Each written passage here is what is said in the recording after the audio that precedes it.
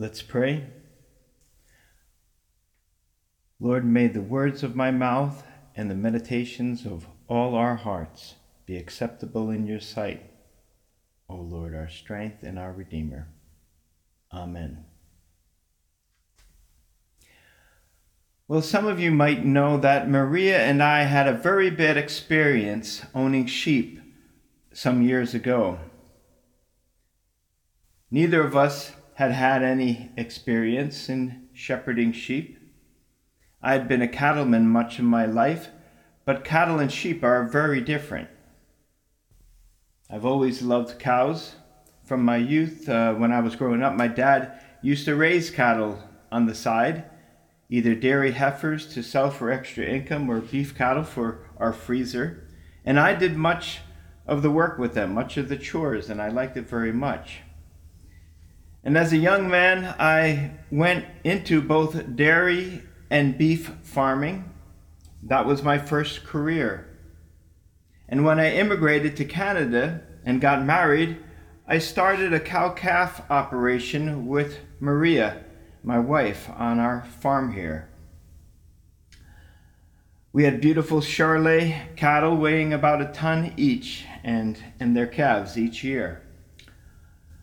We did that together until I got too busy with construction work that required much travel, which left my wife at home looking after those beasts by herself for months at a time, which, to put it mildly, she didn't really care for, especially when she had to inject the newborn calves with selenium and would have to hurry doing it before the mother noticed her and chased her off.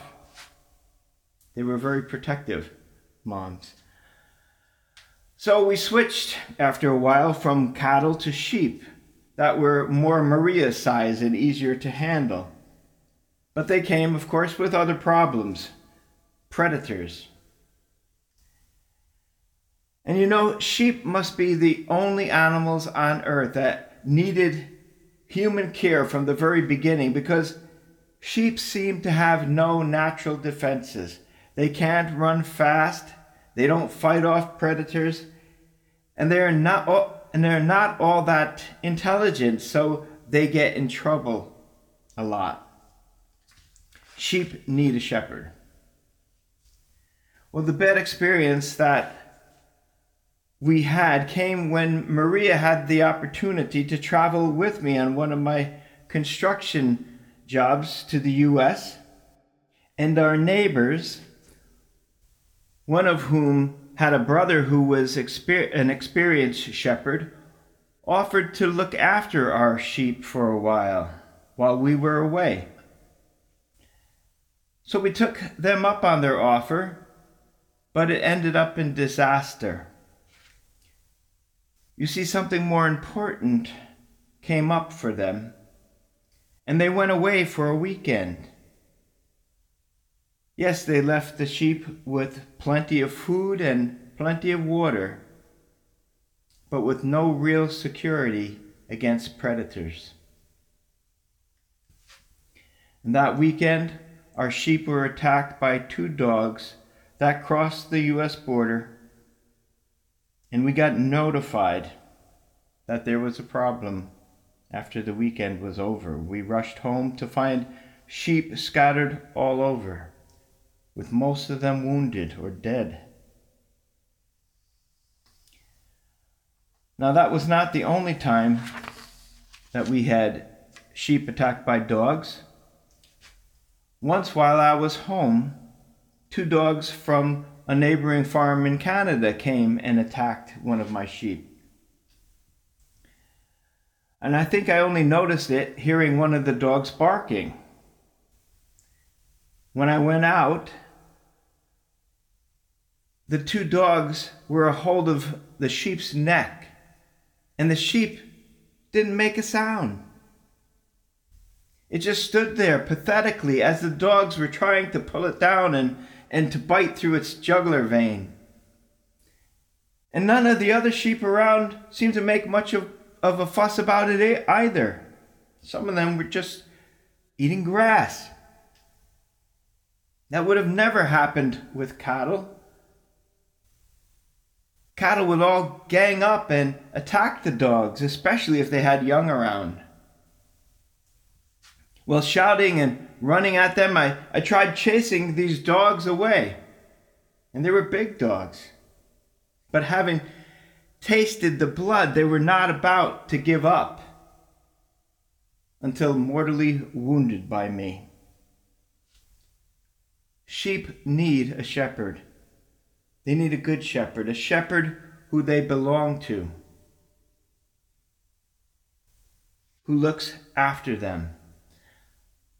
And God used sheep as an analogy for his people in Scripture, both in the Old and the New Testaments.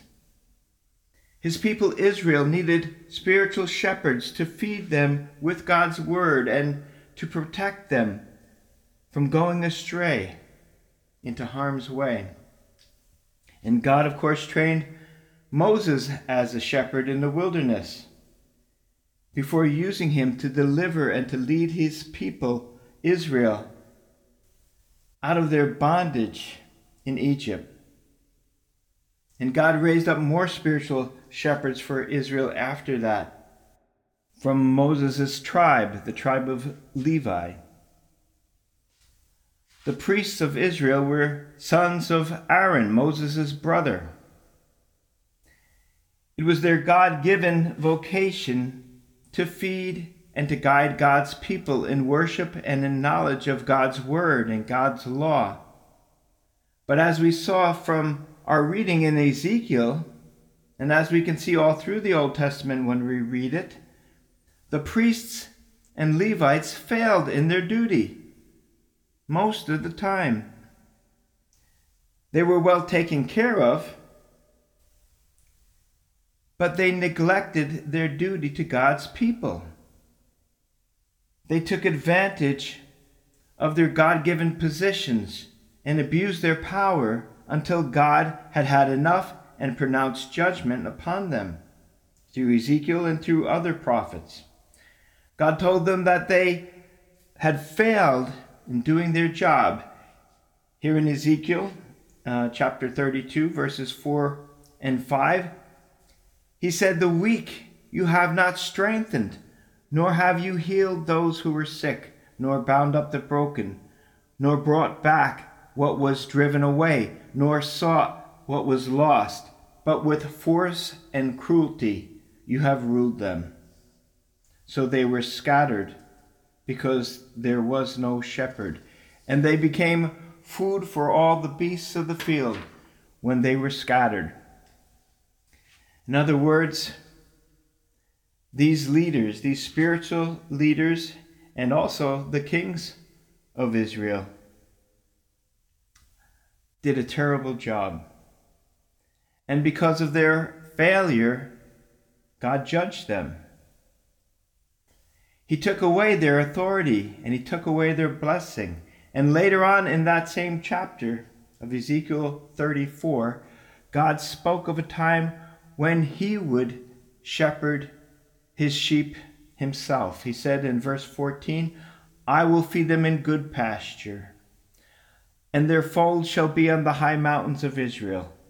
There they shall lie down in a good fold and feed in rich pasture on the mountains of Israel. I will feed my flock, and I will make them lie down, says the Lord God.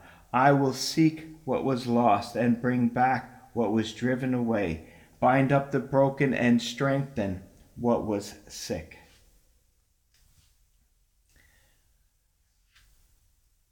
Well, if we think of the ministry of Jesus many years after that prophecy,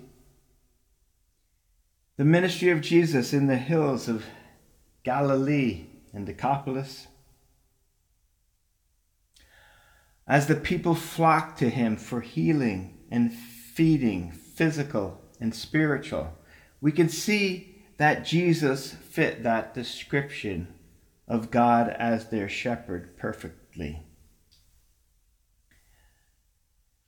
And at that time too, the shepherds of Israel, whether priests or Pharisees or tetrarchs, all continued to abuse their authority and to neglect the sheep, to neglect God's people, right up to the time that Jesus arrived on the scene.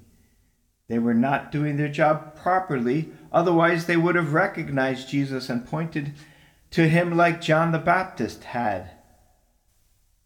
But instead, they became Jesus' chief opponents.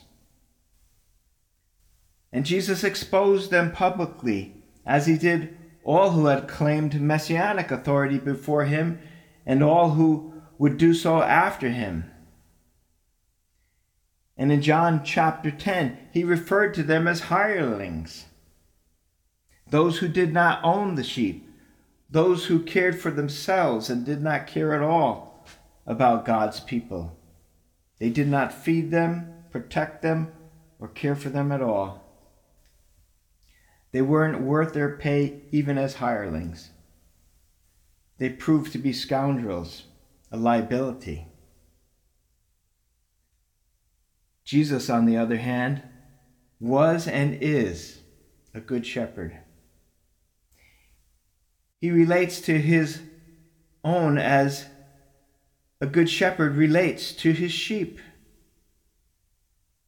Jesus owns us, and we belong to him. And yet he gave and gives his life for us, his sheep. The thief, Satan, came to steal and to kill and to destroy. Jesus came to save and to give abundant life. And that abundant life is already ours if we have entered through his door, through Jesus' body broken for us, his blood shed for us. If we have identified by faith with Jesus' offering to his Father, his laying down his life on our behalf because of our sin, then we are in his fold and experience his shepherding, what is described in Psalm 23, a life of peace, of healing, of comfort, and of sufficiency with Jesus. Yes, it's still in a land that has danger and death and trouble and enemies, but that's okay because our shepherd is with us. And it is a life with the promise of everlasting peace, full of God's goodness and mercy and security in the end, which actually doesn't end. When all the danger and all the illness and death is taken away forever. Jesus says he knows his sheep, and he is known by his sheep. They recognize his voice and trust his leading. Last week I was speaking about doubt and the absolute importance of the Holy Spirit to carry us through doubt and through the difficult times when we might otherwise doubt. One of the Holy Spirit's roles is to help us to focus on Jesus, our all-sufficient shepherd, and to reveal him.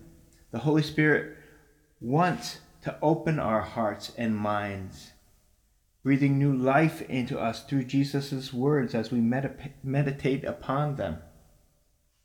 The Holy Spirit reveals Jesus' relationship to us, imparting the truth of Jesus' words that root us firmly in him, no matter what the circumstances and no matter what our feelings are.